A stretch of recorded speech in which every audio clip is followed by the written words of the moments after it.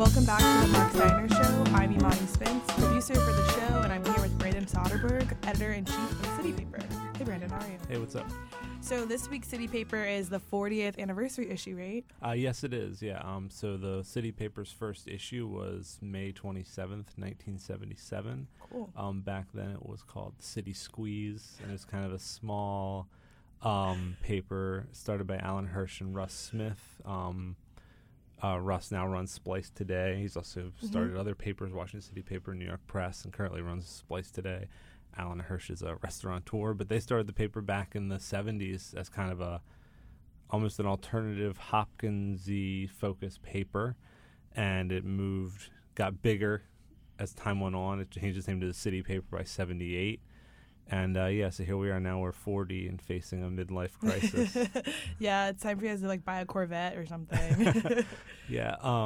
So, and the main way we did this in this issue would be through photos. We thought that was the easiest way. There's really no, in terms of space and time and focusing on as much as possible, rather than, pick and choose a few articles we'd loved. Although we've been doing that as well. We thought we'd focus on the photos. So me and the photo editor, Joe Giordano, really sat down and he kind of curated specific photographers from the 70s to now. So it starts with Jennifer Bishop, Jim Berger, moves into the 90s with Sam Holden, Jefferson Jackson Steele, then into Josh Sisk, Joe himself, and then some of our new photographers like Reggie Thomas, who did the great Polly piece. Yeah, so it's kind of a move through the paper from the past to the present, and ideally the future with Reggie and also Audrey Gatewood and Marie Machin, kind of three of our most consistent young photographers. Some great people coming up and some cool people from the past. I didn't realize so many dope people you had photos for. So I was talking, off air, I was thinking about how so many cool media places like WEAA, we just celebrated our 40th anniversary this year, and the City Paper. Have you guys kind of noticed that there is a media kind of fledgling vibe to some of these photos? Yeah. I mean, a little bit. I mean, there's definitely the thing that you see that's encouraging about the paper that we've maintained this tradition, even though we've gone through these changes. Purchased by the Sun in 2014. Now we're owned by Trunk. It was a while ago. I didn't realize it was that long ago. Yeah, it was right at the beginning of 2014. Yeah, I remember it because the week we got sold, I was supposed to have my first cover story, and it got changed because of that. So I'll always remember it. No, that's fine. It's much, but yeah, no, it's interesting to see that the paper's sort of always maintained, like WEA, this community focus. You look at the pictures from the 70s, early 80s, into the 90s. They all have the same, focusing on people that, especially, even though I guess back then we had a couple at least. Dailies, but still there was still a sense that the City Paper was focusing on people and parts of the city that other people weren't.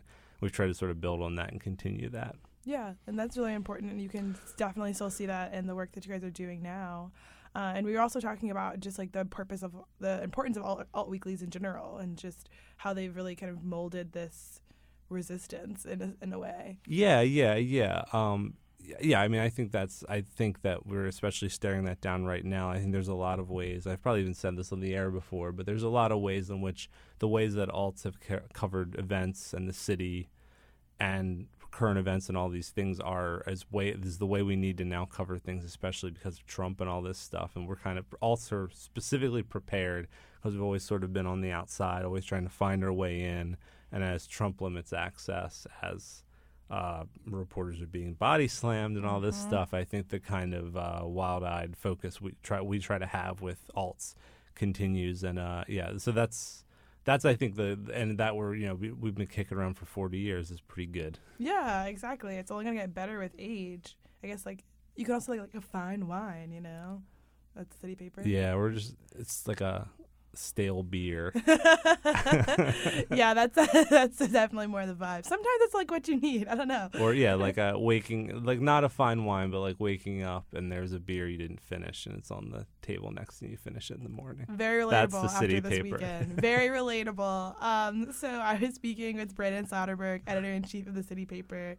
And I'm Imani, Spence, producer for the show. Thanks so much for talking to us. Thank you. You can pick up copies of the City Paper today on newsstands and City Paper boxes across the city. Yeah, you can see all the photos and some additional photos at citypaper.com. We gave every photographer a larger gallery and stuff like that, so check it out online too. Good. The Mark Steiner Show is a production of the Center for Emerging Media. Our producer is Imani Spence. Our assistant producer is Calvin Perry. Our production assistant is Nadia Ramlagan. Our engineer is Andre Melton. Our theme music is by Wal Matthews of Clean Cuts. Please send me your thoughts about today's program to talk@steinershow.org. To podcast The Mark Steiner Show and share it with your friends, please visit us on the web at steinershow.org or listen to us via your favorite podcasting app. And for your source for cool jazz and more, WEAA 88.9 FM, the voice of the community. I'm Mark Steiner. Take care.